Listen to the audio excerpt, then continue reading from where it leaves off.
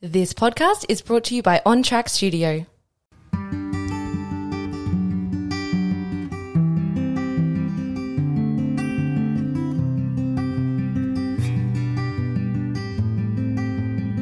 Hello and welcome to the Stillness Everyday podcast. My name is Jarad, and this podcast exists to help you find stillness in all aspects of your life, in finance, in health, in mindset, and in your relationships. I created this business because I believe that if you can develop the ability to find stillness in your mind, you will learn to create harmony in all aspects of your life. Find us at Stillness Everyday on social media or stillnesseveryday.com. A lot of people ask me how they can get started with meditating. Now, my first experience with meditation was at a Vipassana retreat, which is 10 days in silence. But I understand this isn't practical for most people. That's why we created the Stillness Everyday Journal. This journal has a range of prompts which allow you to not only create your day, but reflect on your day at the end of it. The journal also has a range of audible meditations which are perfect for beginners. Check out stillnesseveryday.com. Welcome back to the Stillness Everyday podcast. Today I've got Jarad from Next Developments down in Launceston, Tasmania. We've been following each other for quite a while. Not sure how we met. I actually think one of my cousins in Deloraine forwarded one of your stories over to me, and then I just clicked follow because I actually thought you were there's a development company in Hobart, or they're architects, and they have a similar name to you. So I thought I was following them. Anyway, and then this random content ended up in your feed. Yeah. Anyway, the podcast is going to be about property development, a bit about investing, how Jarad got started and what he's now doing. He has a number of properties around Australia, and where I think it's important for listeners, because it's a bit different to what I normally discuss, is I think, property developers are always looked at as these big guys who kind of destroy the place or make all this profit and take advantage of people. But I think there is a good market for people to enter into this. And I think it's important that we have small scale property developers because they help change the fabric of, a town or a region for the better. Because generally if they're smaller, like us, you're developing into your town. You want to see the people improve their lives rather than, Stockland Board of CEOs sitting in Sydney. They don't really care about South Sunshine Coast when they plonk a big estate in. So they don't care what they're putting on the ground, don't care what it's like, don't care what the community they create or don't create is. Exactly. So Jarad's going to tell us a bit about how he got started. He wasn't in the industry, in trade or anything when he got going, which I also want to touch on because I think it's important that, we know we can just go after what we want, if we are interested in something, you don't need to be a carpenter to start building houses. You just, get going and you learn along the way. So welcome to the Stillness Everyday podcast. Let's get started. Thanks for having me. I've listened to all these podcasts and it's kind of trippy being on it myself. Yeah, so I come from a background of property investors. My dad's always been an investor. He's always been a salaried employee, quite a successful town planner, actually. He was one of the first generation of town planners when that career and that profession became a thing. He took town planning quite seriously. He thought about how a community is created, and we often analysed the suburbs and the buildings and the developments around us. So it was a discussion that was going on in our house, in our family. And then he was investing in property, just kind of a natural fit for him. Not an active investor at all. Everything was just long-term buy and hold, sell some things sometimes, buy other things.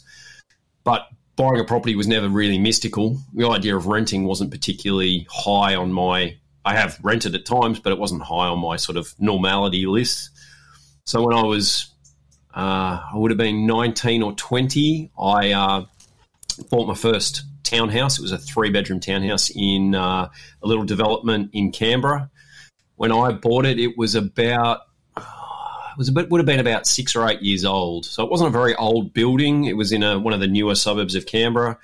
And I was a young guy, I had a full-time job, and I never went to uni, interestingly enough. I kind of got distracted. I bought this property and I took a full-time job and worked a few places and ended up in amongst the public service. And that was my life for sort of 6 or 8 years, and wasn't particularly fulfilling. I went into the public service because money was good and it was a good way to meet expectations of my family. Honestly, I would think I was just doing what other people thought I should do. You're in Canberra, weren't you? So yeah. That's the capital of public service. Yeah, and good pay, good people to work with, great work-life balance. And I slipped, I don't know why, but I ended up in amongst IT, and I ended up becoming a programmer, and I ended up in data. I'm a natural problem solver. That's what I've always enjoyed. So it fitted that problem-solving element. Now, that life led me to a good income that got me into property at the beginning. I met my wife in Canberra, and I did a lot of travel out of Canberra. So, like, I spent a lot of time traveling around the world and taking big chunks of time off from my public service job. But I got to about 29. We were married. We were trying to have kids, and it just wasn't working. My wife wasn't falling pregnant. Canberra life wasn't really suiting us. And so it was a 50-50 decision between leaving Canberra and going to Launceston or Newcastle. We chose Newcastle, interestingly enough. So we moved to Newcastle. I started my own business.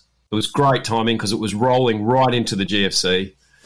And my business was a media, like a abrasive blasting business. And all the companies who you would work for all chose to wind back their maintenance schedules. All the cars you would have worked on with that kind of blasting, everyone just put them in the garage and didn't do anything because everyone was scared of their super funds and they're losing their jobs and everything.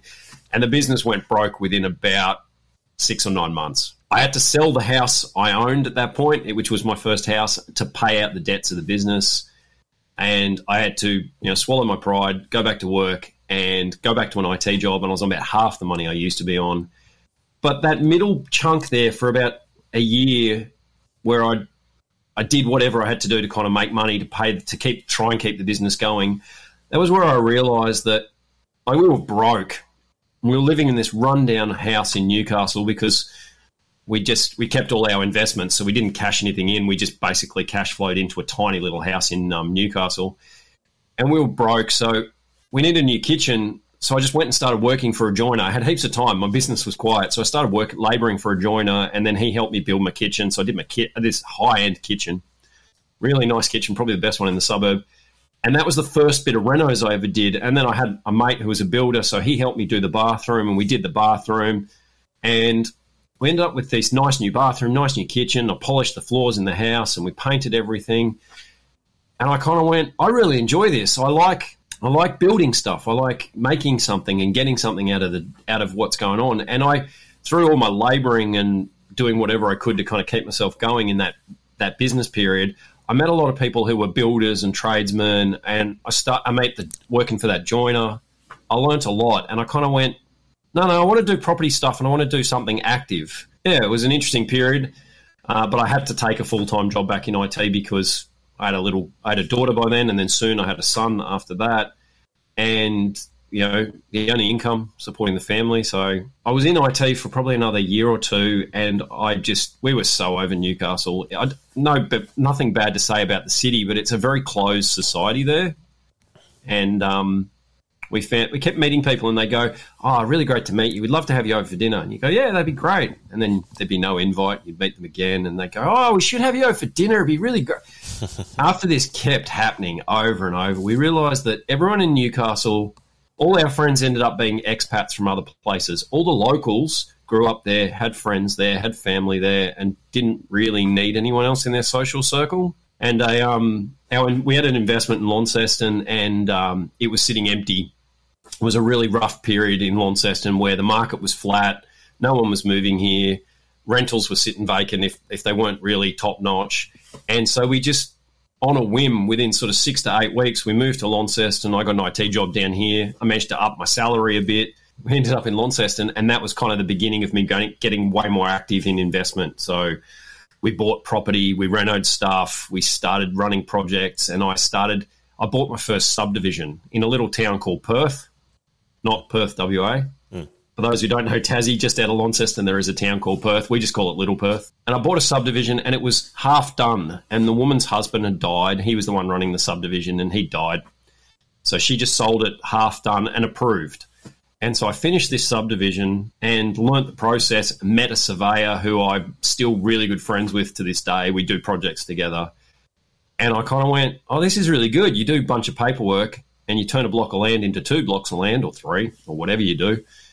And it's really fun. It's like problem solving, but not at a desk. Yeah, so that was kind of the start of that process. And that was the period where I kind of flicked into, no, I'm going to be an active property investor. I'm going to work out how to get this developer, is the right term, and work out how to get this to work and transition out of IT. And it's been kind of the job of the last 8 or 10 years doing that. And I'm kind of getting towards the end of that changeover at the moment and got projects going. I got more projects outside of my day-to-day work than I can keep on top of. And when your job's getting in the way, you've got to get rid of it. That's right. You bought your first property in Canberra, and then you said something about we kept our properties. Did you own more properties in Canberra? Or? No. When my wife and I got married, we had 2 properties between us. We kept mine, moved into that, and sold hers. And we used the cash from that to buy a couple of properties in Orange. They were, at the time, the government, the public housing was selling off all their stock, which is, you know, I want to talk about housing affordability. You can talk about, like, they sold all their stock, never replaced it with anything, handed it to property investors, and then, you know, whinge about the property investors.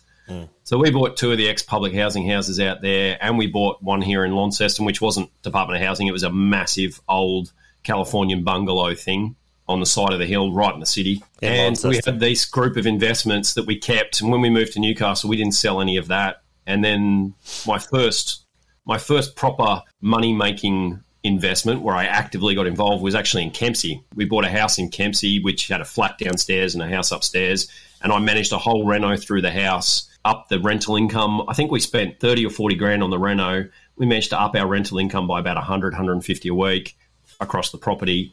And that property in Kempsey kept us financially afloat through some of the roughest years. Like when kids are young and you're one salary and you're doing a lot of stuff, you know, that's a financially pretty tight period of life for a lot of people. And that Kempsey property was cash flowing us like it was putting $2,000 of cash in our bank account every month, and the mortgage payment back then was like $400 or $500. I know all these places, but I don't actually know how far they are between. But to me, Orange is quite far from Canberra.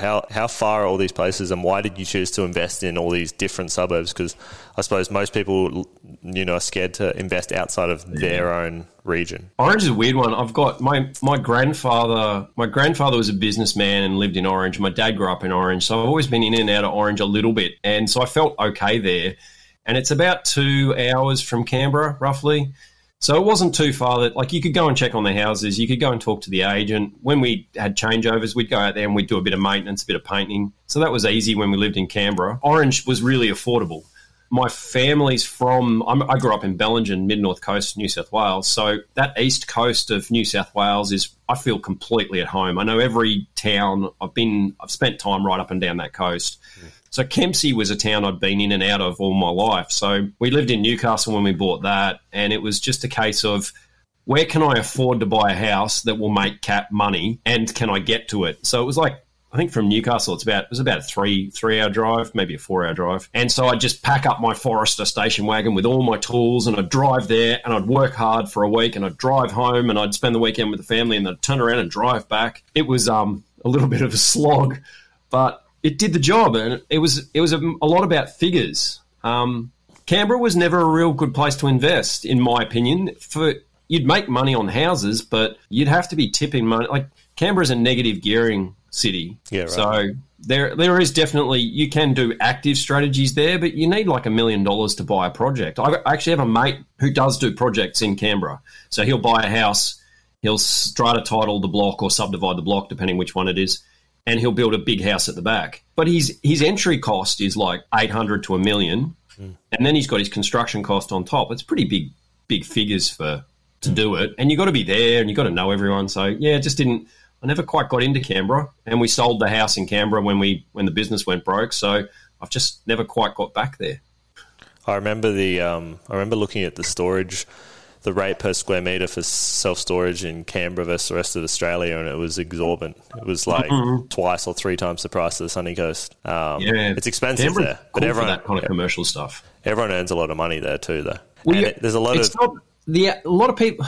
It's a weird thing because there's not a lot of people earning millions, but there's a hell of a lot of people who are on 100 to 250. most people are easy over 100 grand. So your average income's really high, but you don't have a lot of people who are making massive money. There's a lot of dinks there, isn't there? Double income, no kids. Yeah, a lot of that. But then the ones who, and the main reason we left Canberra, all our friends who had kids would take 6 months off work, have this baby for 6 to 12 months, and then they go back to work. And they go back part-time, and then they go back full-time. And by the time that kid was 2 or 3, they were being every day, full-time, cared for by strangers. Mm. And we just for us, it was like, well, why would you have kids and pay someone else to raise them? Like, they don't have our moral values. They don't have being a parent is bloody hard. And outsourcing it to someone else, I can understand the temptation, but it wasn't us. We wanted to raise our own kids. And that was actually the main reason for leaving Canberra. It was break the tie with our public service full-time jobs and make a real change. And it did that. It was really hard, but it did the job. Is that why you follow me? Because I talk a lot about, my father's partner's in childcare, and I think people start as young as 6 weeks, which is wild because I have a good friend who worked in childcare till she had her own kids, and I used to talk to her about that stuff. And there were mums who would stop their work day, come down, breastfeed their baby, go back to work, and then come back for the breastfeeds. Why? And I just it's look, without the government subsidy, no one would do it. That's the end of it, because what is it, 100 and something a day, and then you get subsidised down to 60.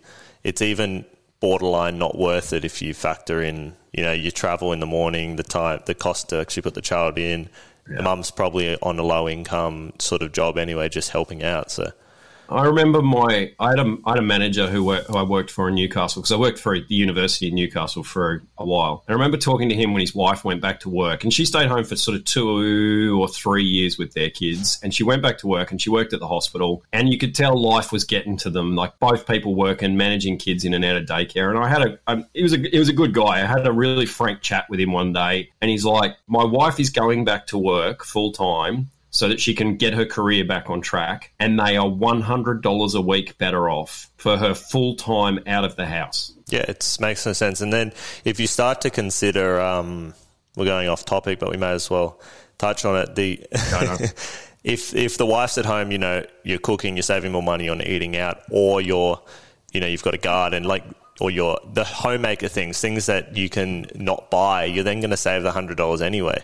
So you're going to make 100%. The family, but also, how much better is her life? How much better is the kid's life and her life when there isn't all that pressure and stress around work? Mm. But I'm bringing it back to my life. My wife struggled being a mum because she has grown up in an era where being a mum is not valued, and that's in her head.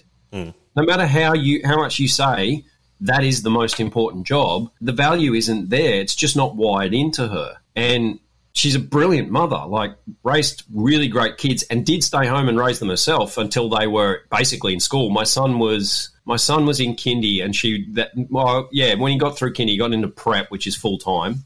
That was the time when she decided to go back to work. And she's worked sort of 10, 15, 20 hours a week since then. Mm. Yeah, I think we have a culture and a society which doesn't say this is okay and doesn't value it, and says that if you're not working, you're not valued. Mm.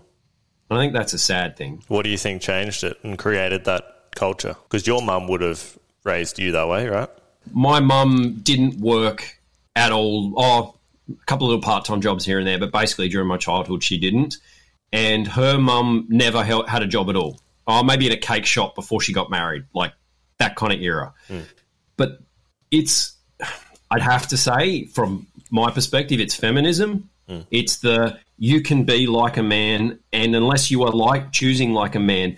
I find it really interesting. Feminism says you can do whatever you like. And then the women I've got friends who are women who choose to be mums, and they're like, yeah, but I get judged for it.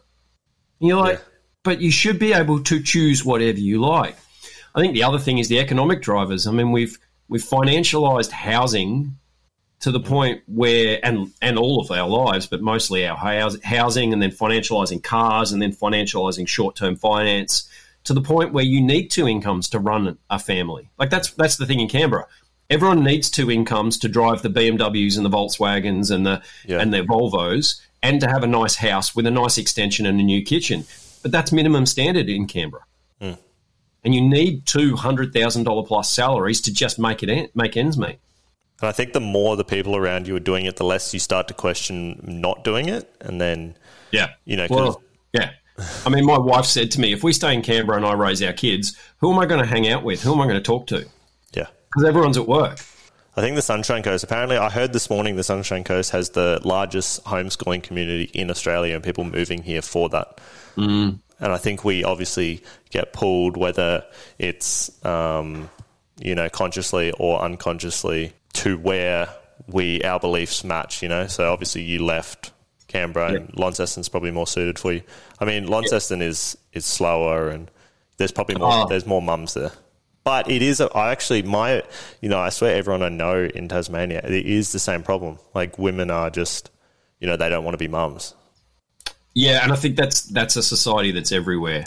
So we came down here and my wife hooked into a Steiner playgroup. The Steiner playgroup had a lot of ties into the homeschooling network. There's this whole homeschooling network of people who homeschool apart and come together to share events and to share resources, which is really awesome. Mm. And then the Steiner playgroup, there wasn't a Steiner school, it was just a playgroup. So part of my background is I'm educated in Steiner schools. Until I was in year 7, I did year 7 in a Steiner school, and then I went to state schools after that. Mm. And so my parents started the first Steiner school I went to, which is in Coffs Harbour. It's still there, called Casuarina. Yeah, right. And so my wife and I went, right, let's start a Steiner school. So my wife and a couple other parents, because they weren't working, they had time, and my wife's an ex-public servant. She knows how to manage paperwork and bureaucracy. Mm. They started the Steiner school. So I've heard good things about them. Yeah, well, my daughter was the first kid enrolled in the Steiner school here in Launceston. I think it's got about 100 kids in it now. Mm.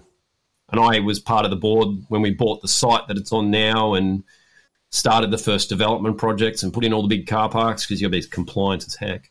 Mm. And so it was an interesting process. And I think you're right. I think we naturally, if you're open to it and you're not just going along with it with your eyes closed, you naturally find your way into a place where you fit.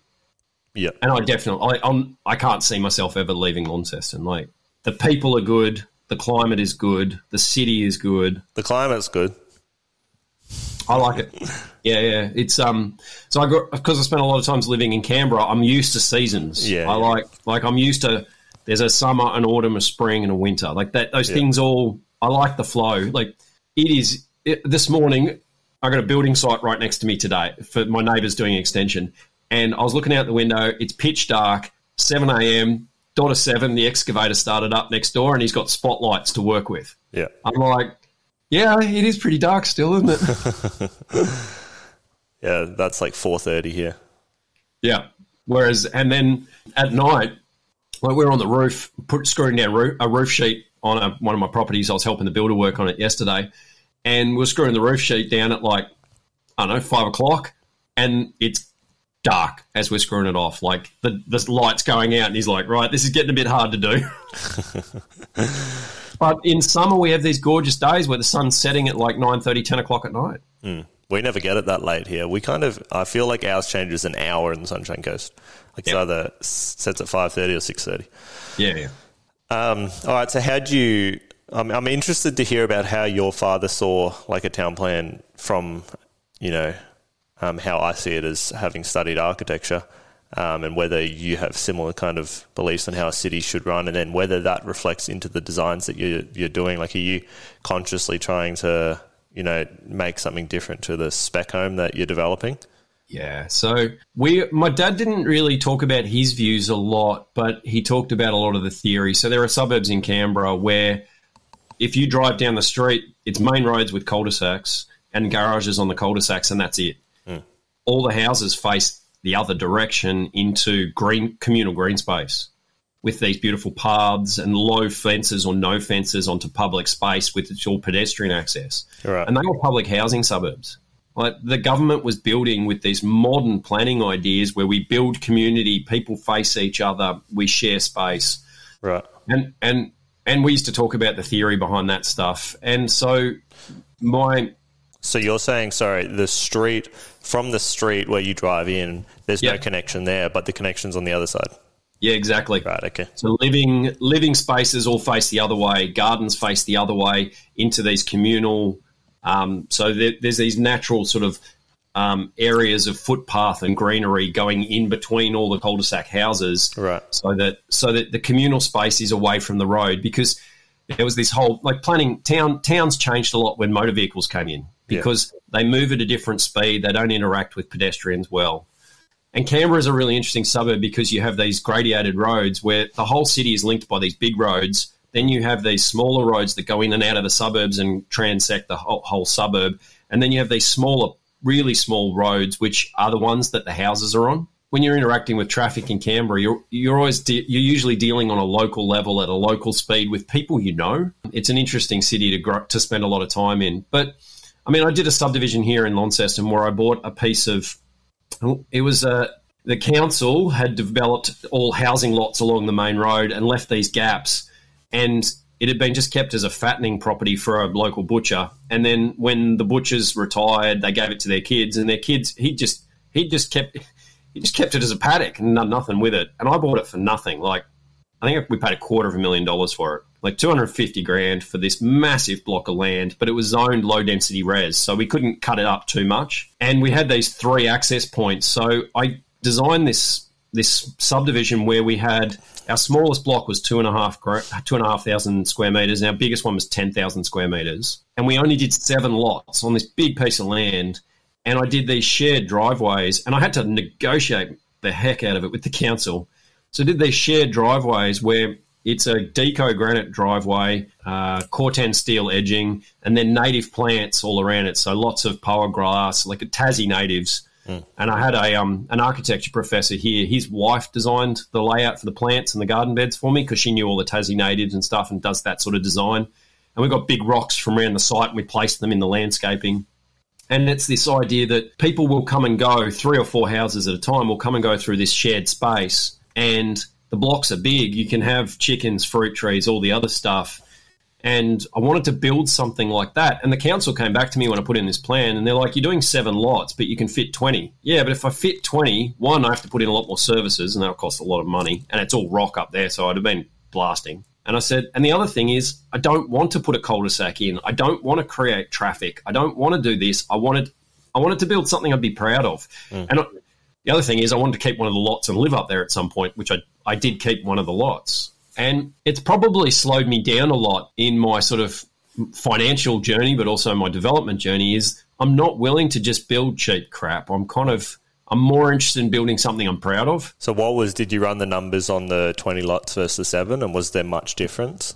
Possibly could have made a little bit more, but the thing that the council don't care about when they push for density is the services. And like I said, the rock, we ended up blasting for a part of the stormwater. We had an excavator with a big diamond drill putting in charges and blasting the rock, and we cut this massive canyon. And I would have lost money potentially. Had it not been for the rock, I probably would have made a bit more money. But the goal, I'd done my FISO on 7 lots. I'd made my plans on 7 lots, and my joint venture partners who funded it all. So the way I do a lot of my projects is I find the deal, I do all the planning, I do all the work, and I have partners who fund it. And then we share the profits. Usually I always do a split where they're making more money than me. That's just, I have this philosophical idea that even if it's 51-49, the person who's willing to put their money on the line with me and show that kind of trust, I'd rather make a little bit less money and show them they're the value. Well, the biggest, I'm probably going to butcher this, but I think it's the biggest developer in China or Hong Kong said that. He said every deal he ever does, he gives the more profit away because he's actually getting their investment in, or he was. That's how he grew to be the biggest. But it makes sense. It's like you give away more and then they're going to be willing to trust you more. Well, the guys who did that subdivision with me, it was the first one they did. It took us a long time because we had a lot of issues with our stormwater. Council is a funny thing. I bought this block of land and I went to council. I went, now all the neighbours are dumping their stormwater on the ground on my block and I don't want that. And they're like, yeah, no worries, sort that out. I'm like, no, stormwater's your problem. Yeah, but it's your block of land. I'm like, well, how about I build the stormwater and I bill you for it? They went, yeah, okay, that sounds like a plan. So then I ended up having to be a registered supplier of infrastructure for the council. I had to get the insurances that went with that. And then I wrote my first invoice for 6 figures. And I'm like, I'm literally billing the council for, it was staged payments. So it was actually about $250,000 worth of work that we did for them. But one of my invoices was for like $105,000. And I'm like, how did I end up here?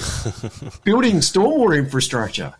And all that blasting that I mentioned, that was part of that project. So that all just got billed to them. And like everyone who was passing me bills was putting markups on it. I'm like, screw this. I'm going to put markups on it too. Like I'm managing the bills. I'm managing the process. I'm taking a bunch of the risk. Yeah. So I started marking everything up by kind of 10%. That's what everyone was doing. And I ended up making more money for the project by providing this stormwater infrastructure. Really? Yeah. But it was a bit delayed. The guys who invested, it was meant to take about 18 months. It took about probably 2.5 years in the end. Yeah. But they paid off their mortgage on their house with the profit they made from that. That's good. And then they basically handed me the money back twofold. They handed me the investment back and the profit back, and we bought 2 more projects, which we're slowly working our way through now. Yeah, cool. Do you have any photos of it? I might chuck it up on a... Yeah. Happy to share some photos. There used to be a website. I don't know if the website still exists, but one of the JV partner, one of them is a graphic designer and does web design stuff. So he built a website for it.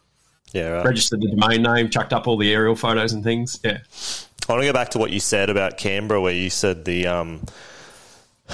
connection was in the backyards where they all kind of met. I've never thought of, I suppose I have, because in uni I had to do a design where we had a bunch of townhouses, and then they looked into a community space like you're talking about, a green space where they had barbecue areas and like semi-private, and then public areas where they could integrate. But on the street, because obviously our biggest problem, which is the double lock-up garage that then usually has a 2100 high block fence at the front, so no one interacts with the street at the front. But we, when we learned at uni, it was to design an interactive front of the building where you could interact with the street. But I actually quite like the idea of, obviously because cars are impossible to design around, to put it on the back, because you see a lot in Hobart, and I don't know if you're in Launceston, because I haven't spent heaps of time in Launceston, but the townhouses that had no garages and how much more you interact with the building, because you've got a really small fence, a small garden, then like a little veranda, and then the door. So you're out there having a cup of tea, and you can see the mailman as he drops off the letter. It's one of the things that Canberra also had was this policy about no front fences in the house suburbs. So that suburb was laid out like that. That one I was mentioning, they deliberately planned the suburb so it's not like the houses were facing insular. They had all these communal spaces, but what you're talking about with architecture, you can't control the layout of a suburb. So you've naturally most of your interaction with anything outside of the house is the front of the frontage. Because otherwise, Canberra for those suburbs had a rule about no fences at the front. You couldn't have a fence. So people had hedges and other things. And then there was this era in the 90s where a whole lot of people started. You remember those brush fences? They're like made of bunches of sticks all wired together. No, I never saw them.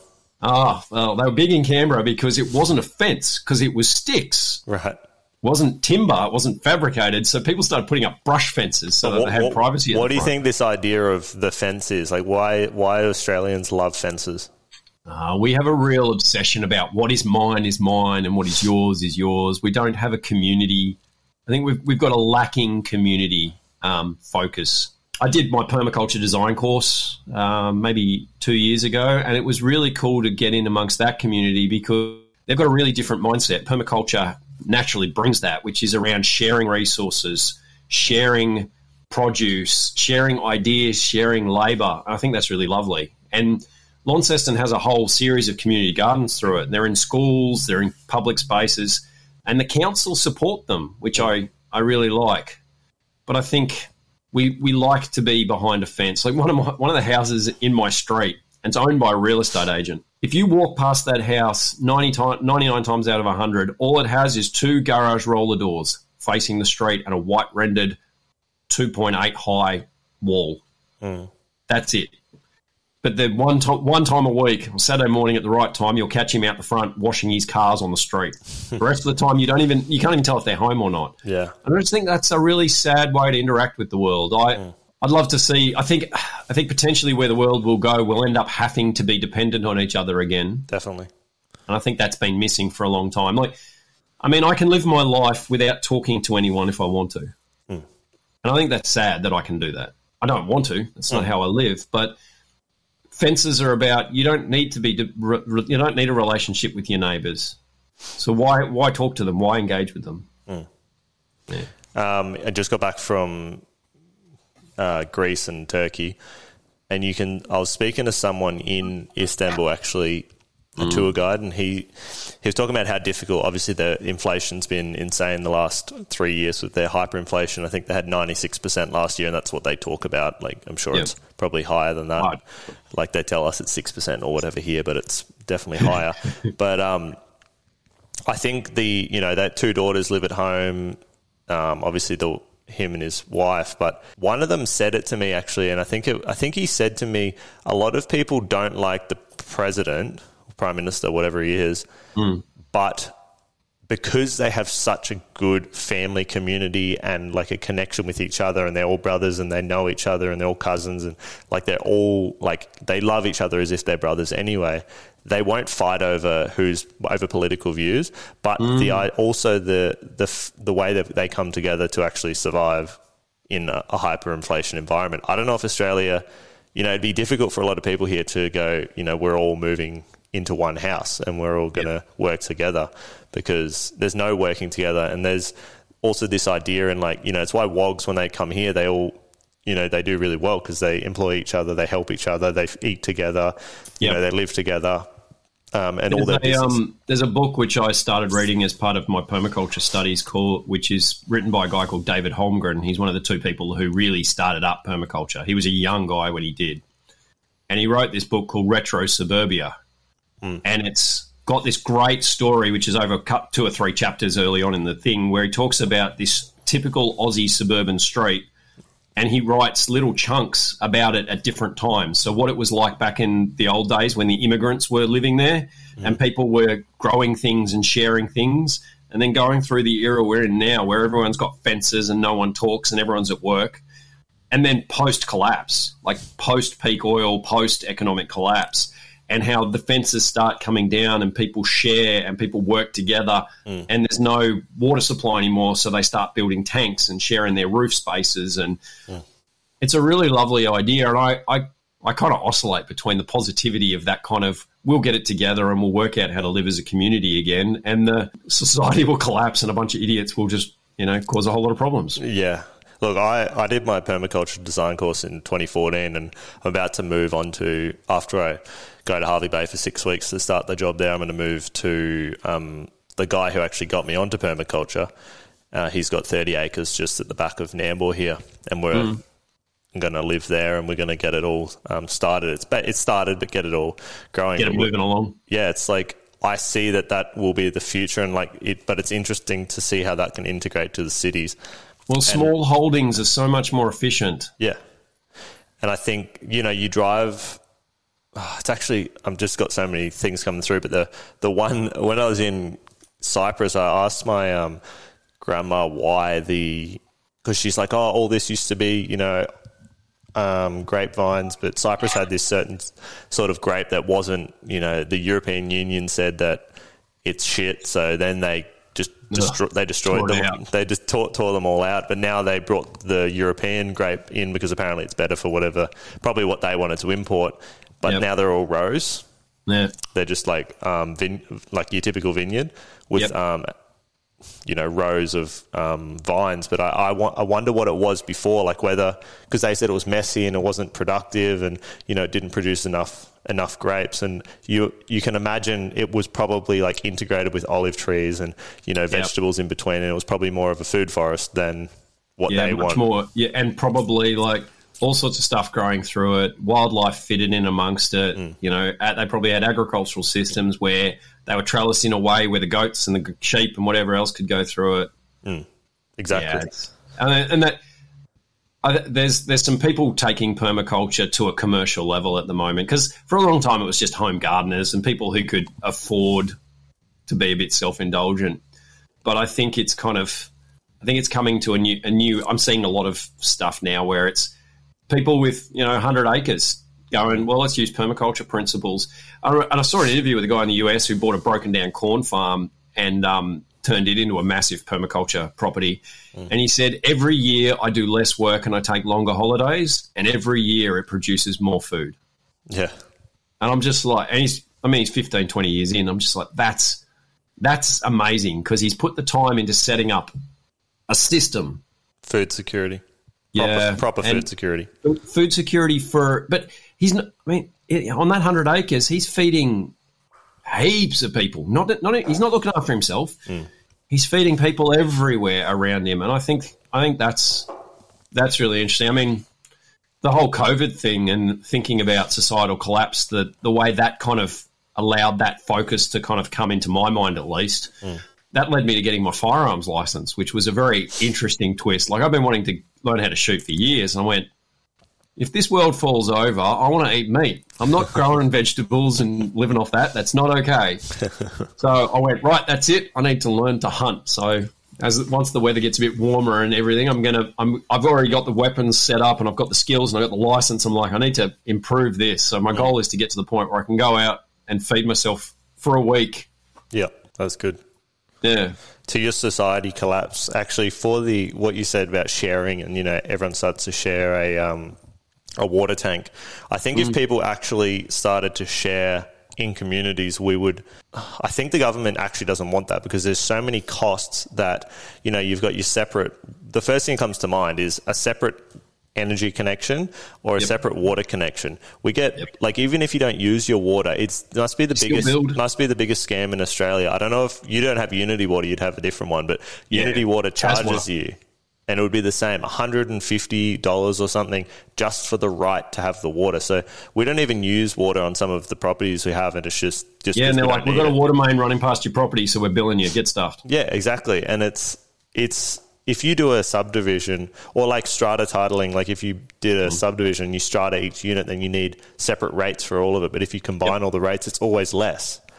Yeah. So I had a project which my first proper JV partner, we did 2 projects together. It ended really badly in the end, but I still learnt a lot in the process. And one of them was a townhouse development in South Launceston. So it's about less than a kilometre from where I'm sitting. A big, long, deep block. And I worked with an architect who I really like here in Launceston. He's a really decent guy. And we designed these houses that fitted into it. And they had really nice gardens. They had water tanks. They had solar systems built in. The roofs were all oriented for solar. And my plan was to work with a company out of WA called Power Ledger. You can actually buy their cryptocurrency, which is interesting. I've heard about it. Are they still going? I believe so, yeah. But I haven't had a reason to work with them since that project fell over. But the plan was to have a big central meter at the front where that central meter was the one that had a relationship with Tas Networks. Yep. And then behind that was a private grid. And everyone had little check meters and solar systems and batteries and whatever, and they could all trade amongst themselves using the Power Ledger software. And that's all, like Power Ledger uses blockchain for all verification and recording of all the transactions and stuff. And I really like that idea, because it's a distributed network like that, and sharing your resources, whether it's electricity or anything else, is more efficient. It's hard, and central controllers can't mess with it, but I think it's the right way. I think it's the way we end up in the end. Yeah. Well, it has to. But even I sent you that email the other day. I don't know if you had a chance to look at it, but yeah, the communal living one. Yeah, I honestly think that's. I mean, I can see it in not like a shitty sense where it's just a house cut up, which is what I've done. I mean, I've tried to make it as nice as it possibly can on that renovation I did, but because I've lived in one before, I can kind of see the pros and the cons of it. And I think it's really nice to have your own shared space, but I can actually see it as it's a connected house, but it's actually connected with a bunch of pods, and each room's a pod. That's your own private space, and you've got this shared kitchen. But then you've got one bill coming in for power, even if it's not on blockchain or Power Ledger, where you're maybe sharing your neighbour's solar. If you buy bulk power, you you buy it at a cheaper rate. Yep. So and you can have a solar system which you share amongst everyone. There's a really nice house in WA, which I went and saw when I was over there a couple of years ago, called the Gen Y house. Yeah. And from the street, it kind of looks like a normal house. It's a nice design, but it's actually 3 separate houses, and they are strata titled, so they don't share systems, but they share space. And the idea was that the Gen Y people can't afford a house, so we need to build stuff that fits into the suburb but allows them to be able to afford it. So they were like 1-bedroom. It was like an apartment building with 3 1-bedroom flats, but it looks like a house from the outside, and it has these communal gardens. And I thought that was a really nice thing that WA were doing. But no, I got a mate who has a communal residence in Meander, which you'd know where that is. And it's ridiculously successful. I've done a lot of research into communal residences because it's in our planning scheme in Tassie. You can legitimately build a communal residence. There are some standards around it. I used to go up to the mainland and speak at a few property investing conferences and talk about Tassie investing and communal residences and the opportunities down here. But it's only been the last maybe year that it's, I think financially it stacks up better and better because like I'm building at the moment, and I'm building a super high-performing building. It's timber framed, up off the ground. It's R4 insulated in the floors and the walls, and R5 in the ceilings. And it's got a heat recovery ventilation system. It's airtight. We have membranes on the outside and the inside, full air control, high-performance windows. The thing about it is I'm building it to all that stuff because I want to, not because I need it for rental. But it's 1 bedroom. It's just a 1-bedroom house. It's not big. And it's going to rent for $350 a week. And it's not in the city. It's like 10-minute drive out of the city. It's out on the edge suburb. And when you're talking about a 1-bedroom house renting for $350, now I know in a mainland sense that's not very expensive, but in a Tassie sense, that's an expensive rental. Yeah, right. You can't rent anything here for under $300 anymore, and just nothing. There's nothing for that. So when housing affordability gets like that, communal residences will make sense. But I think the interesting dynamic is there's two communities that I think if I built it, I'd like to cater to. And one is older women, post-retirement age women, because that's a really growing demographic for housing stress and homelessness nationwide. That's the fastest growing demographic for homelessness. And old women. I think, yeah, right. Yeah, because they've gone through life without a significant amount of income, without a significant amount of savings. A lot of them are post-divorce, and they're towards the end of their life without a lot of resources and without a lot of security. I've got quite a few tenants who are single, older ladies. And do they have kids, most of them, or they just... Because this is the other thing. It's like back if we think about traditional Australia, it's like granny flat and Queenslander. The kids look after them. Yeah, exactly. The one I know best, she had a son, but he's died.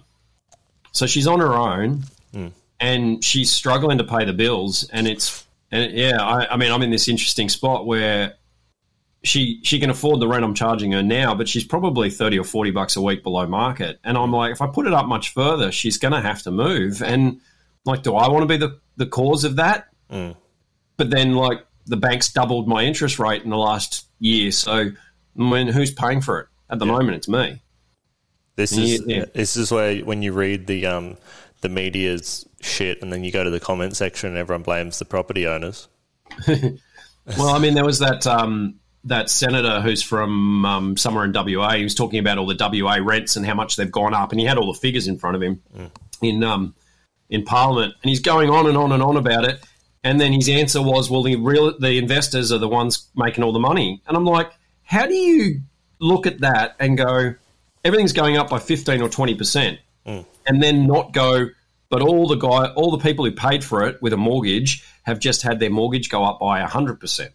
Like, how do you not make that connection? I don't know. The problem is it's going. I think it'll keep getting worse because the immigration that is coming in, and I don't know if it's happened in Tassie, but every day I get a notification that another builder's gone into liquidation. They're not going as fast down here, but that's because we have a smaller construction industry and it's moving a bit slower. I know that it's getting weird and patchy. So the builder who I'm working with, he's a pretty premium builder.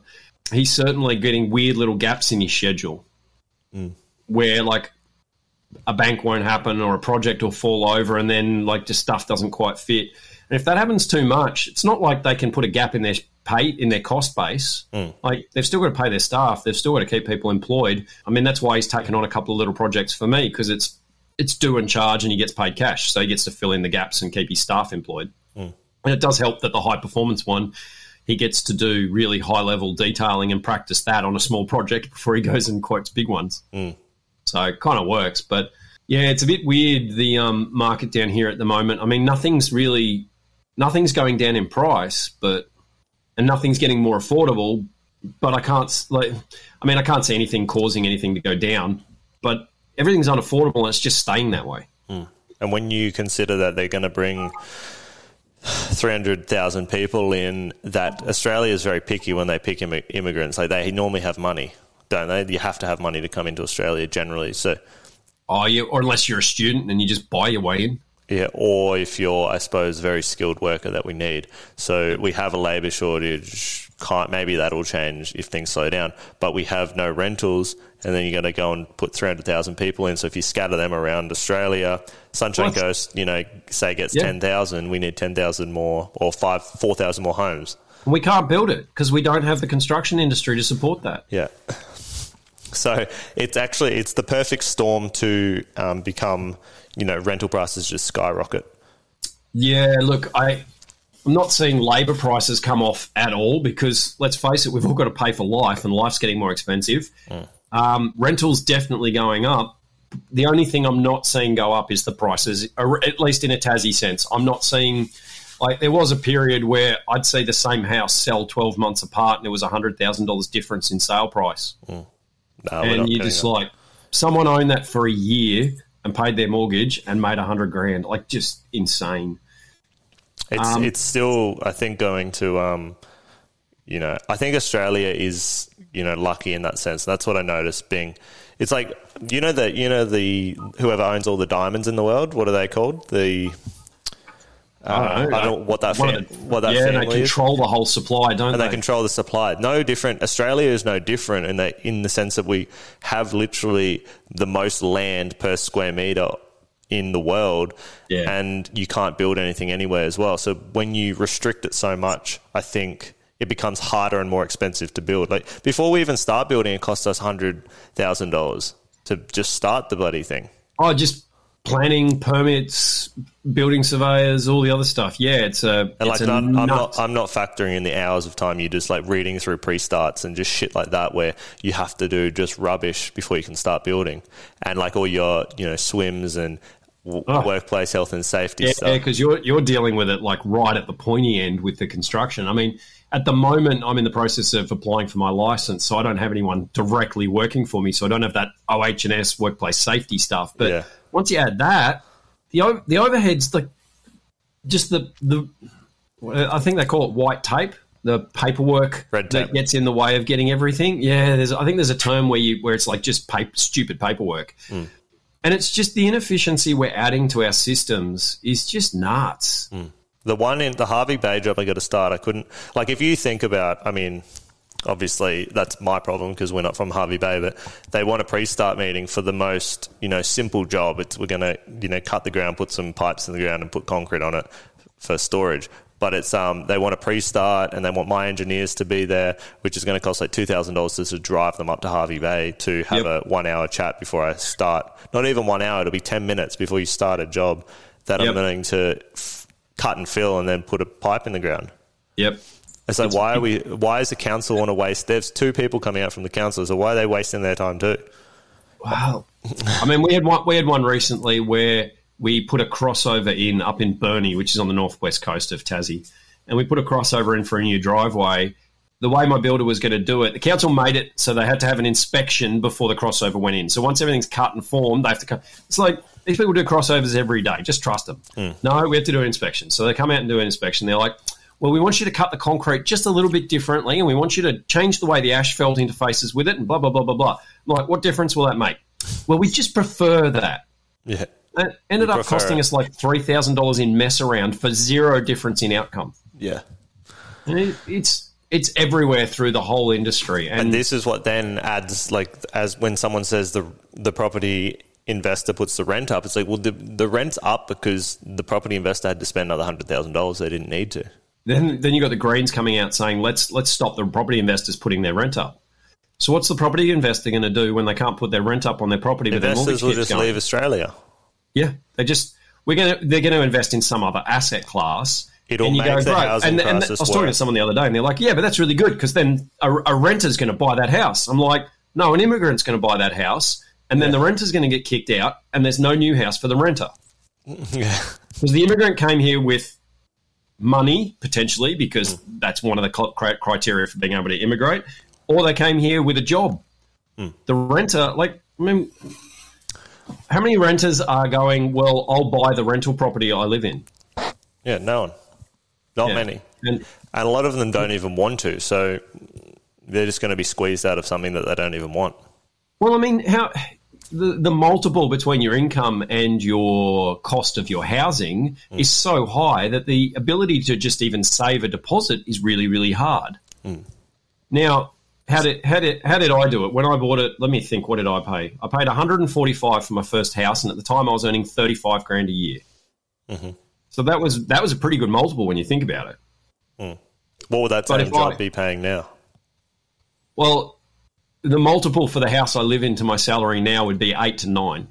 Right. So, and that house that I bought back then for whatever I paid for it, $145. That if it's sold today, it'd be $650 or $7. Salaries haven't tripled in that time. Yeah, it is the problem in Australia. I mean, it's a problem everywhere. In Turkey, the guy that was talking to me said 5 years ago it was like a pipe dream. If you worked really hard, you would probably be able to buy a house really, really hard and pulled your money together with your partner. But he said now it's just there's no chance. We're not buying anything. Isn't that interesting? Because I look at Turkey and I think that would be a great place. Pre-hyperinflation, I looked at Turkey. I'm just like, if you're going to own a house somewhere else, Istanbul would be fantastic. The houses were reasonably affordable, and you could get a visa for a reasonable sort of system. Like you could get in there and live there on and off. I think post-COVID, I have no desire to even leave the country. Yeah. Well, being over there, honestly, it made me want to not go back in a hurry, but I actually appreciate Australia more. Even though we are we have a police state, whatever, rules up to our nose. We have a lot of opportunities too. Like, it is a land of opportunity, really.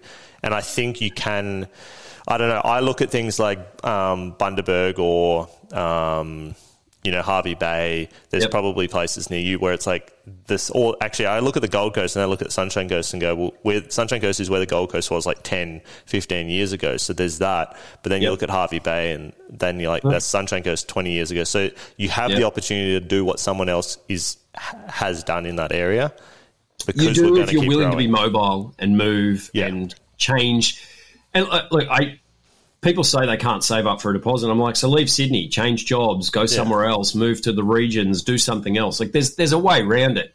But should you have to leave where your family is and where you grew up and where your social network is just to be able to make something of your life? I don't know, because my grandparents left Cyprus because the Turkish invaded in 74, and then Dad left Adelaide and went to Sydney, realised it was too fucking expensive and couldn't make anything, so then moved to Yalara. In the middle of Australia, where he found a good job and then met Mum and they moved to the Sunshine Coast. So, I mean, you have to want to move, but... some people I know lived in Sydney. I know them through property circles when I did a lot of training, was on them off stages, and they couldn't afford anything in Sydney, couldn't do anything. And they went out to some like West Wyalong or some random place right out in western New South Wales and bought a block of land with a house. They subdivided the block of land in half. They went to the council and just did a hand-drawn sketch, and the council's like, title approved, like cowboy days. Yeah. And then they bought a house that was like cut up, delivered on a truck, put it on. They did what they had to do out, and they were working in Sydney, and they'd be driving like 4-6 hours west every weekend to work all weekend and go back. And that gave them enough money to buy a crap block of land in Sydney and build a little house, and then leveraged and leveraged and leveraged. I think the opportunity is still there. I just think the quality of life that we're living now is lower than what it used to be across the board. And yes, I agree we've got opportunity. And yeah, it's a great country. And I mean, would you want to live in other countries where you're basically being poisoned through your food and you've got really almost no way around it? Is that not happening here? Yeah, but we can get around it if you're aware, right? Yeah.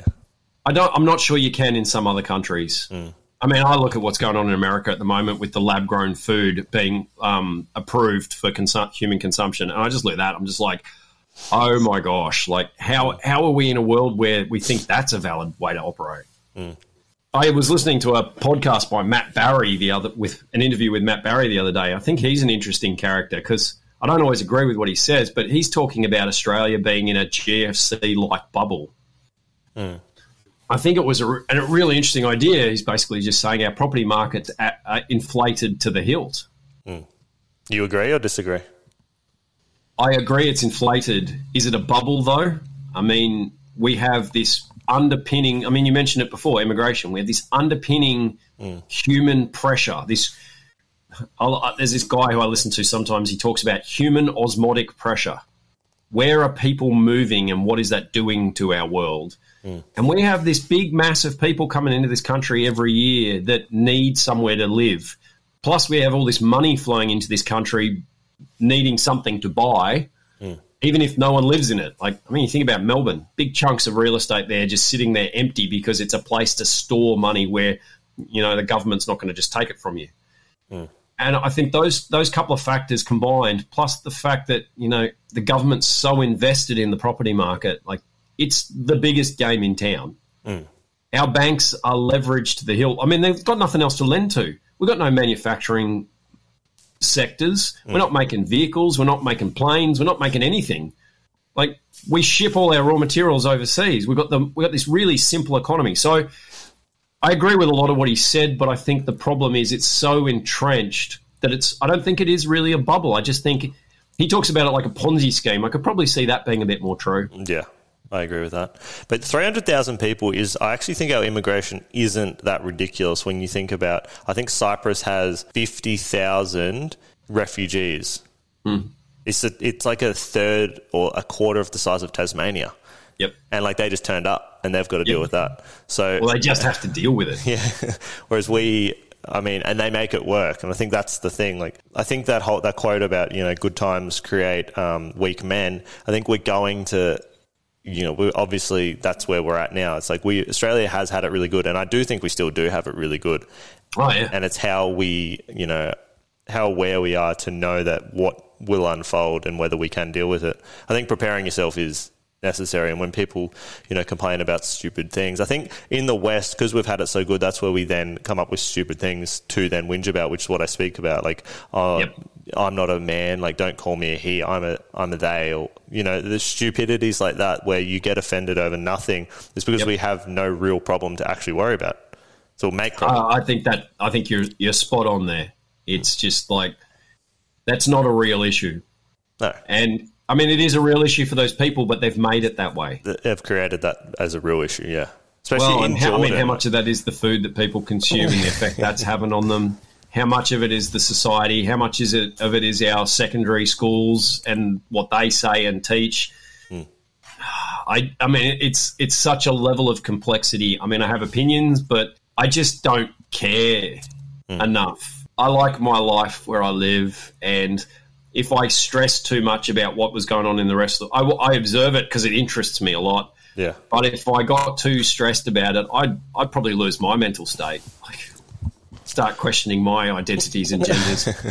I try not to, like, with the whole European thing or the Ukraine thing, actually, like, it's happened to Iraq, happened to Afghanistan, it's happening here, it's happened so many times. But what's interesting is when you start to think about who benefits from Ukraine. So you've got military-industrial complex, which is going to sell weapons to a war. So you've got that. You've got the West, which aids money to a country to help them, which then is going to get interest on the loan repayments when they've rebuilt. So the West is going to have they're basically, the West is acting like a bank. We borrow money, give it to them. And then JP Morgan and BlackRock went in and set up all the reconstruction finance setups. So then you're going to rebuild the country. So then it's like, well, make money all the way in. Did they just do a deal with Russia to, like, is Russia actually on their side? These are the questions you start to ask. You're like, is the Russia and US actually going, well, we need a bad guy here. So you're the bad guy. You invade it. We'll make all the money. You'll benefit because this, and this. And then, you know, we'll all just pretend nothing happened again because while we rebuild, we make heaps of money. Yep. And we'll do it to another country. And we all got to use up a bit of surplus military stock that, you know, was due for retirement anyway. Yeah. It's like the games that get played on on a higher level, and then you kind of understand why they want to keep everyone kind of dumbed down and just doing their 9 to 5. And stressing about, you know, the random crap that's close to you and getting angsty about, you know, what your gender is and what got said to you at school and what's getting taught to you. I'm just like,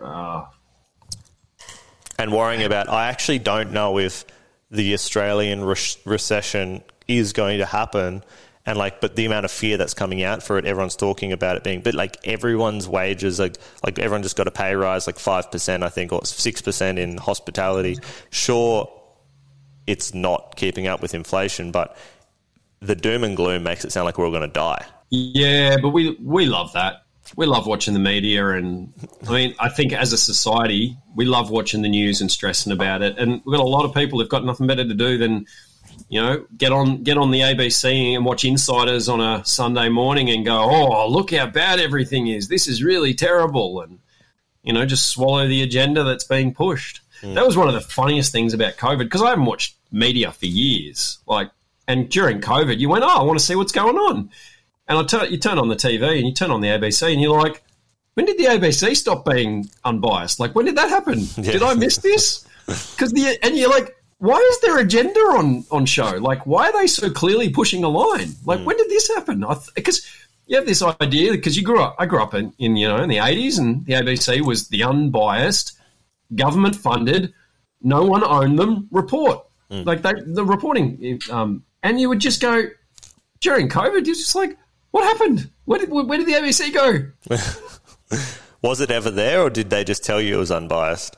I used to watch it. Well, I mean, maybe I was younger and I was unsophisticated and unaware and not able to critically see it. But I felt like, I mean, it used to call government out on stuff. It used to call corporations out on stuff. And you just, I don't know. You didn't. I didn't feel like it was just pulling an agenda from whatever the time is. But just the way some of the questions are asked now, it's like you're coming from a place where there is no question. You're like just assuming that everything, the basis for this question is all just true.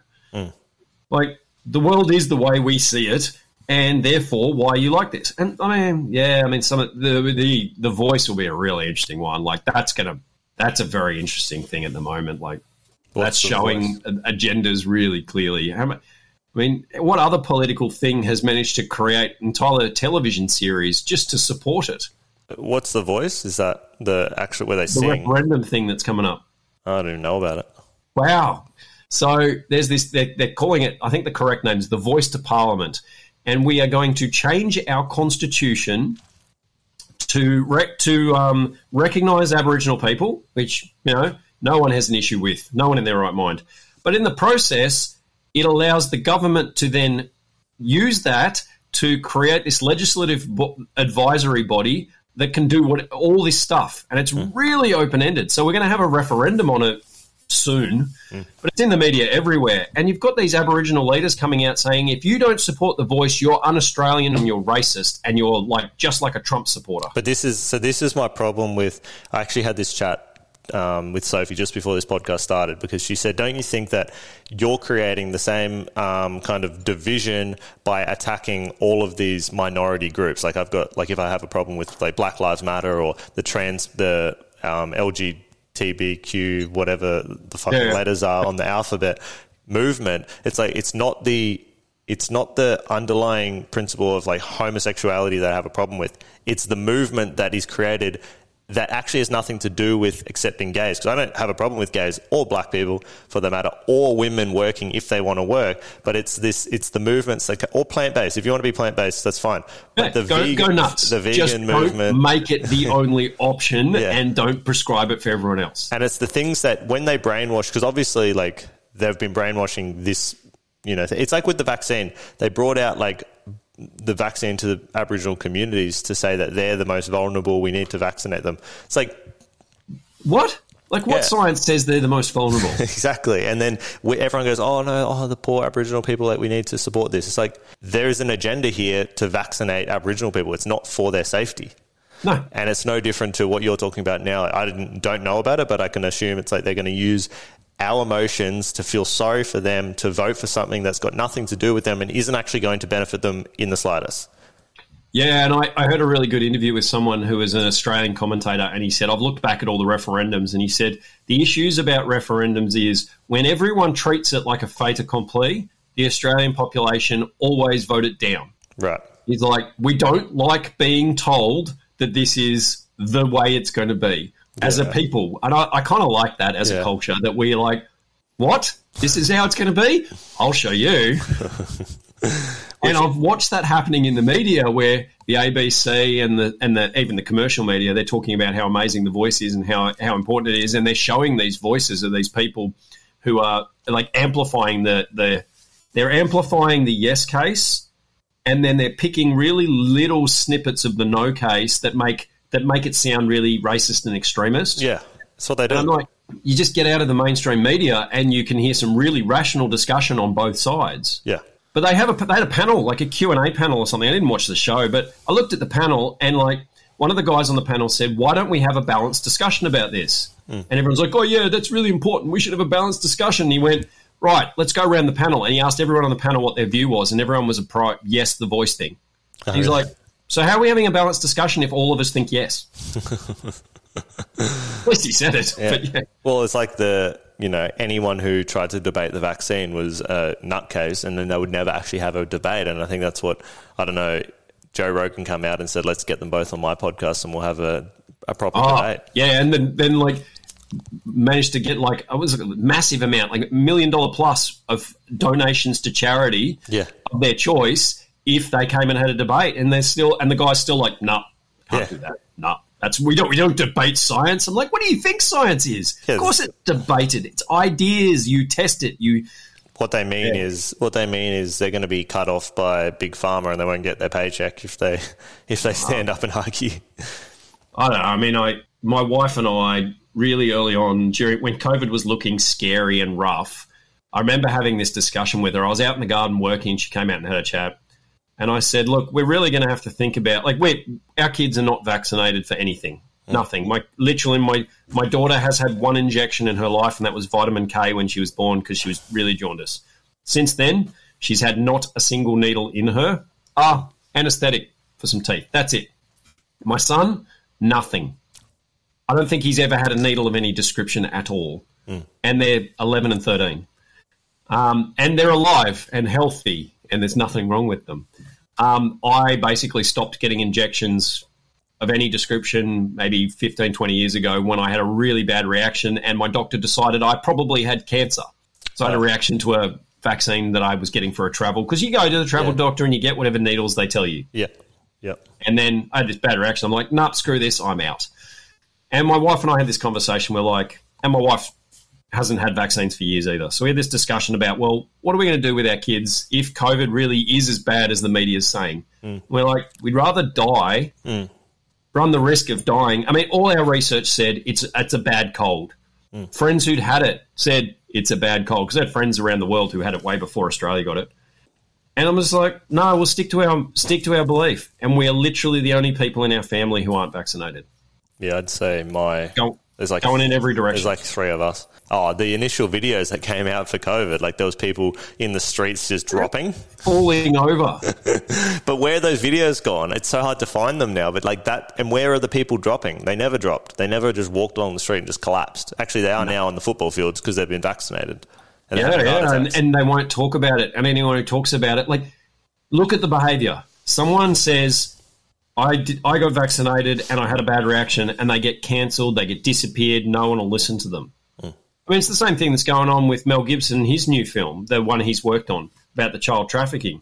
None of the big chains or distribution systems will distribute the movie. You can find stuff about it if you look, but it's not in the mainstream because it's an issue no one wants to talk about because it's uncomfortable and there's a lot of big names involved. And Ukraine might have something to do with it. Eastern Europe has always been human trafficking part of the world. We just always thought it was somewhere else. I mean, you've got, I think the figure at the moment is just under 500,000 children go missing unexplained in America every year. Yeah, right. It's a lot. And yet we don't talk about it. Yet, 4 billionaires in a sub have an accident, and that's worldwide media for 2 weeks. We won't talk about the submarine. I don't want to get into that as well.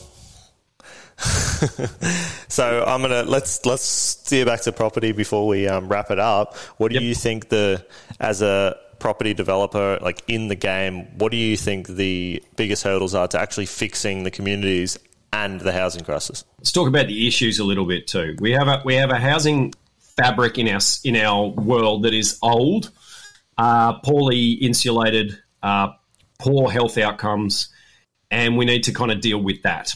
We have a building code that is not even the minimum standard. It is really just addressing the shit that is completely unacceptable that nobody is fixing without legislation. Really, the building code should be not even part of the discussion in construction. We maybe should have one that works, but what we have is terrible. What we need to be building is, first of all, more efficient and healthier homes, more comfortable, naturally staying warmer, like super insulation, air sealing, good air quality inside these buildings. If we did that, straight away, everyone would be living a better life. But the public don't even know that's an option. They don't even know that exists. And so that discussion needs to change. And then there's the social element of housing. I think multi-generational housing has such good outcomes. When you've got 2 or 3 or 4 generations in a house, you have a much better social dynamic. You have better mental outcomes, better health outcomes.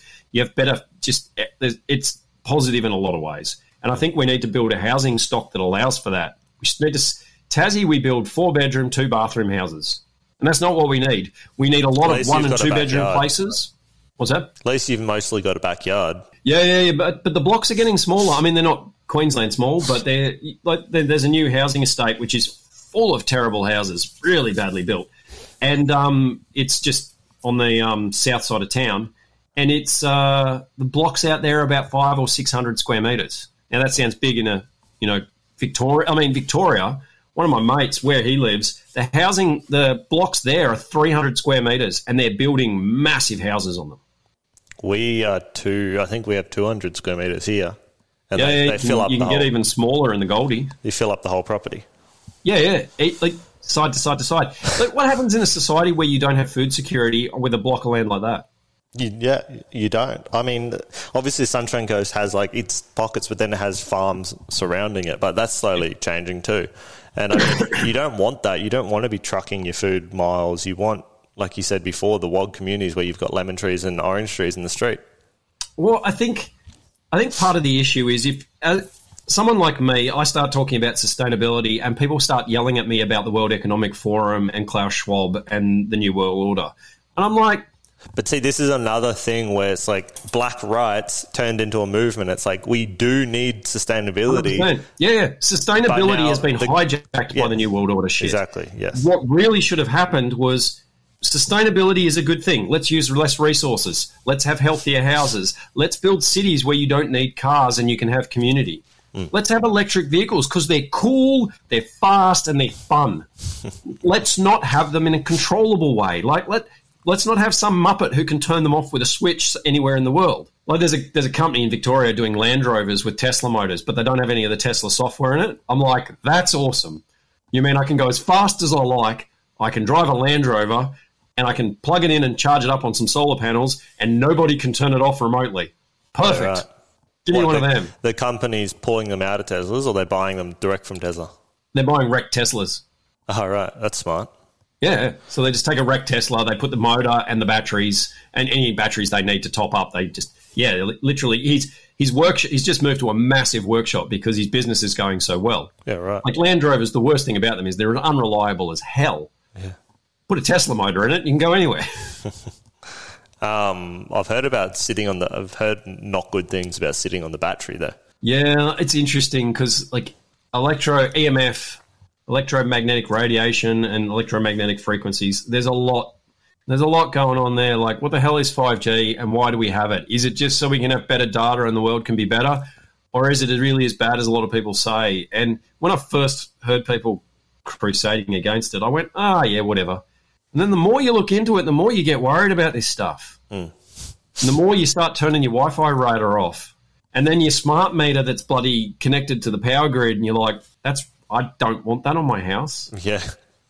And the electric cars, you're like, well, it's talking to 15 different systems and the internet and the satellites and everything else. How much of it's affecting me? How much of it's not?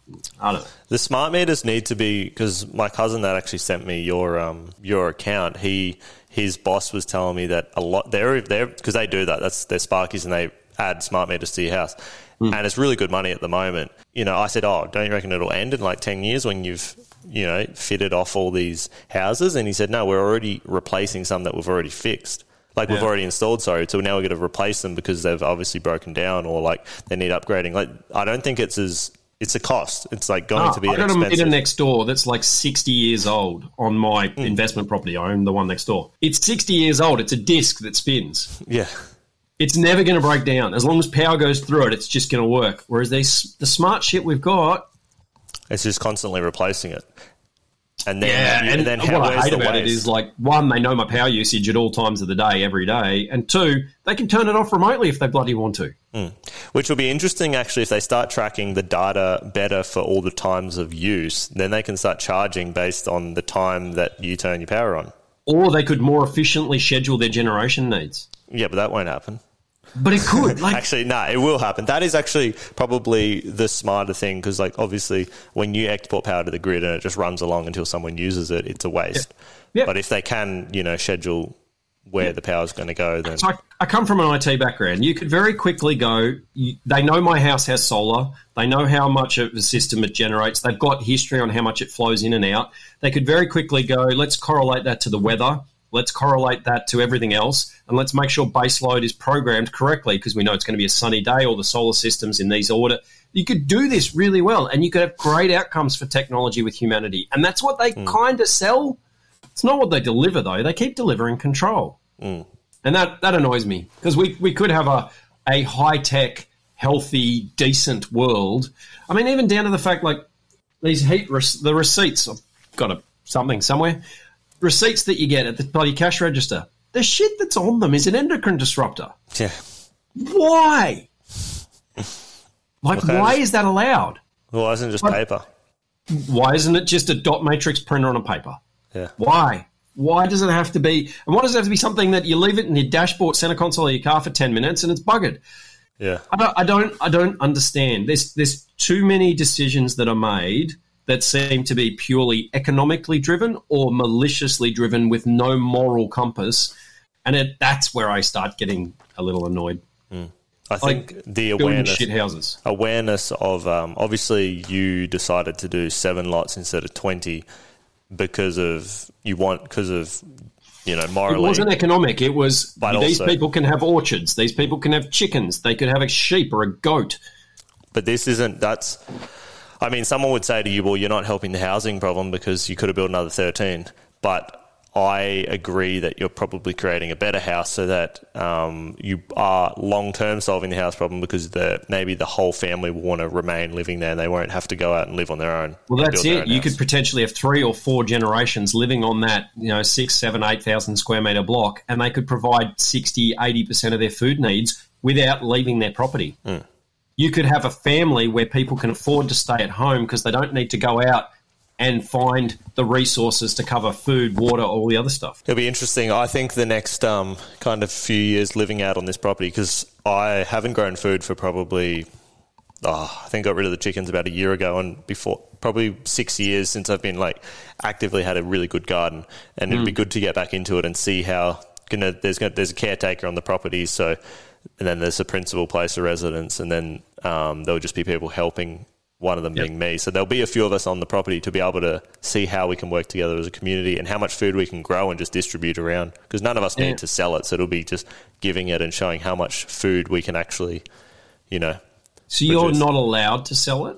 Oh, we can sell. No, we're setting it up so we can, but I mean, we don't need. You're not there to make money. We're not there to make money, so it's not like we're setting up a farm to profit from. But obviously we can sell it. But yeah, well, one of the weird things that happened last year, the year before, Victoria brought in these laws that if you're a hunter in Victoria and or even if you like have bees or whatever, you're not allowed to share what comes out of your hunt or your bees or your garden.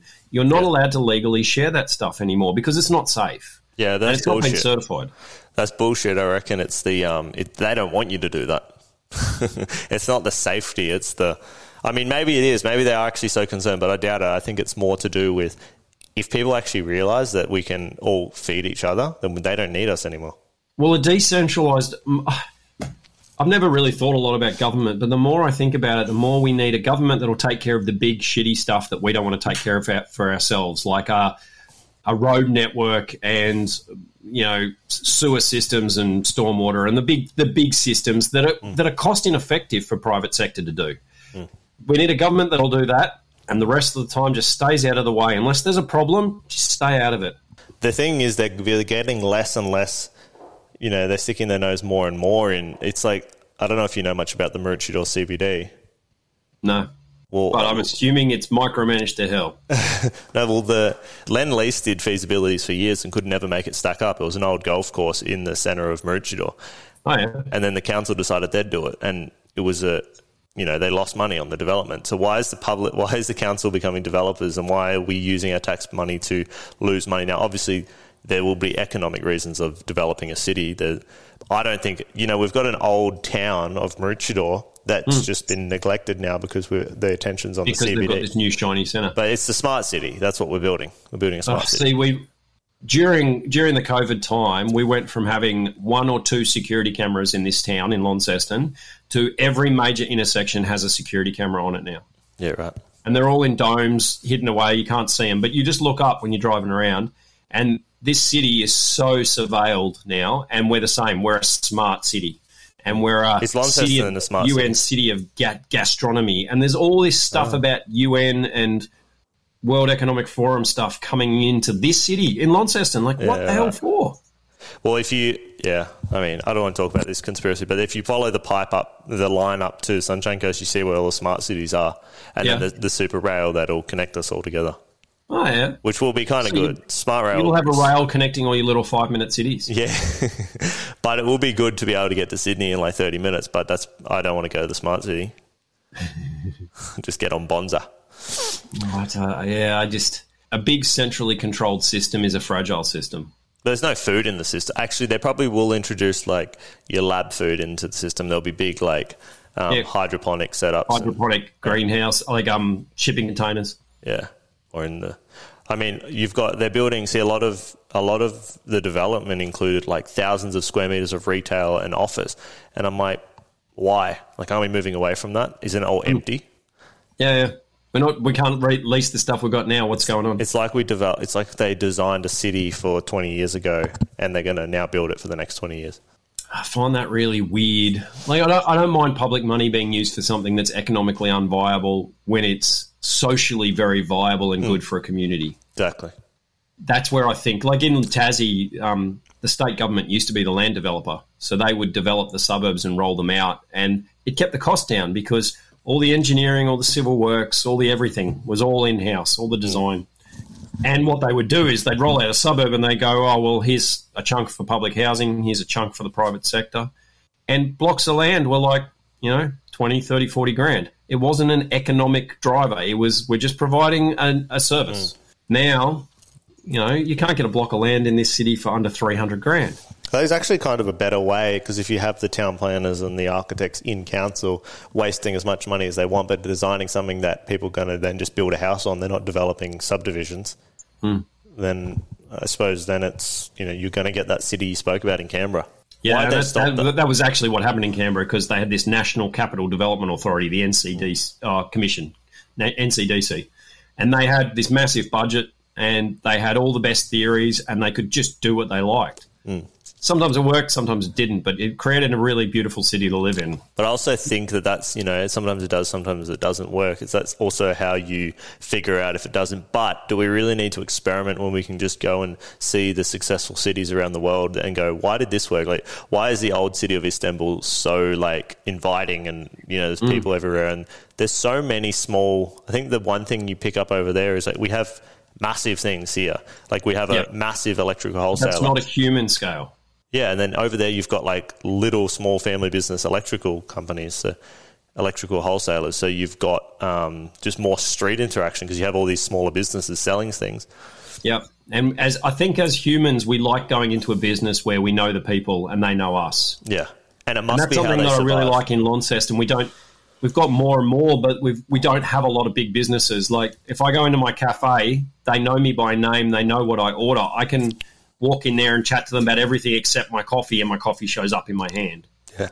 Because it's what it's like. It's a human scale. I can go to the electrical wholesaler here, and they're not a chain. They're a local business who know me, and they're like, oh, and they know who's working for me, and they know what I'm doing.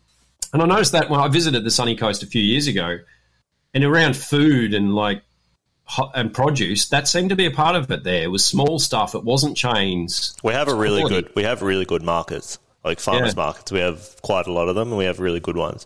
And look, there is, but I mean, we have a page called Living in Nambour where it's just like a community page, and people are always saying we need a Kmart, we need a Big W. Big W. Why do we need all these? I mean, I think we got a Big W actually, but they're always big chains and stupid shit like Red Rooster. It's like we don't need that. No. We need more people wanting to support the deli, so we have less Coles. I don't know if you listened to my podcast where I ranted about Coles and Woolies and Aldi. Yeah, probably I did, my favourite one. Well, we don't even have an Aldi in Tasmania. Yeah, well, I mean, you shouldn't have a Coles or Woolies either. There's so much food down there, and there's so many farmers. And it's interesting when I first moved to Tassie and I walked into the fruit and veg section at my Coles, which is 2 blocks from my house. I can walk there. I walked into the Coles and it had in the fruit and veg, it had made in China. For grown in China or whatever, for garlic or whatever. And then it had grown in Australia, and then it had grown in Tasmania. And I'm like, you do realise Tassie and Australia are the same place. But I really appreciated that Coles were calling out Tasmanian produce. Yeah. And about probably 6 years ago, that stopped. Oh, really? Because they took the distribution centre out of Tassie and took it to Melbourne. So now, if you grow berries in Tassie, so Driscoll's grow a lot of berries here. Goes there and comes back? Yep, they go to Melbourne. And then comes back to Tassie. Yep. Yeah. So the local supermarket can't say this is Tasmanian because maybe it came from one of their mainland farms. Maybe it didn't. Whereas back 6 years ago, we had local distribution centres and they knew the Tassie stuff versus the mainland stuff. Probably wrap it up. What do you reckon? You got any other final words? Oh, look. We've gone on a big rant. I didn't know you were into permaculture, which is good to hear. I'm slightly random. I probably need more. I need to stop working just so I have time to pursue all the random interests I have. I have an orchard, but I don't have all the development around it. I basically went, I'm going in here and planting all the fruit trees. I'll come back and make it a permaculture garden later. Well, I mean, that's good. At least they're growing. Yes. Get your cover and then put your rest in, in other words. Exactly. And I've got all weird varieties. I mean, but I like passive house. I like construction. Construction's my passion. That's what I want to do, and I want to do more of it. So I'm trying to find a niche in Tassie where I can construct good quality buildings that I'm proud of, that people can live in and be healthy and happy in. That's kind of the goal. And I enjoy subdivisions because you get to kind of create the space that people, essentially build lives in. I like that. So some sort of hybrid of those two will be what my next developments business turns into. But for the time being, it's just it's an evolving project. And your projects are all on your website, or you don't have a website at the moment? I don't have a website.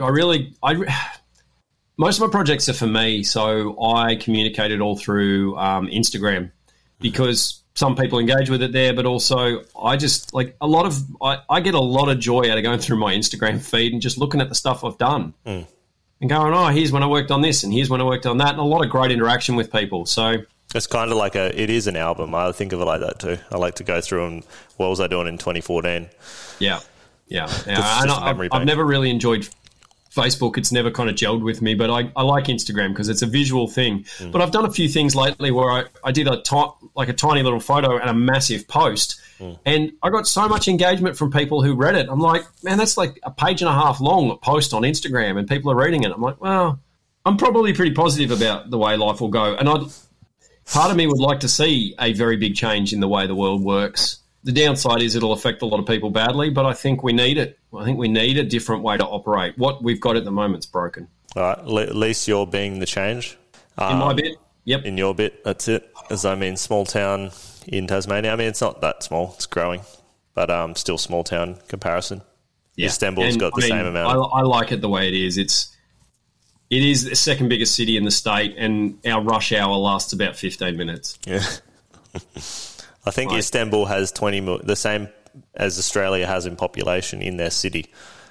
Like you can see that alone is how far we have to go because we can't even really. We think it's busy what we've got, but it's like, how do they manage to put the whole of Australia in Istanbul? Yeah, but do we want that? No, but I mean the efficiencies of why are we getting rush hours or traffic jams and. Because we just crap at managing a public transport system mixing our transport around, and we over-regulate the hell out of everything. That's what I mean. Those sort of things, we should be so efficient because we have so much land and so much space, and we built it new. They didn't build it new. They're dealing with Istanbul's 2,000 years old, thousands of years of evolution, and they're still managing to manage it exactly in a lot of ways better than us. Yeah. Oh, well, thanks for coming on, taking the time good to out have a chat to you. Whatever you were meant to be doing today. What's the temperature down there? I don't know. The sun's just come out, so it's probably like 10 or 12 degrees outside. Beautiful. Thanks for coming on. And anyone wants to find Jarad's work, it's on... The Next Developer on Instagram. The Next Developer on Instagram. And hopefully he'll get a website soon so we can see some of his projects. Oh, I do have a website. There's just nothing on it. It's just a phone number and an email. Beautiful.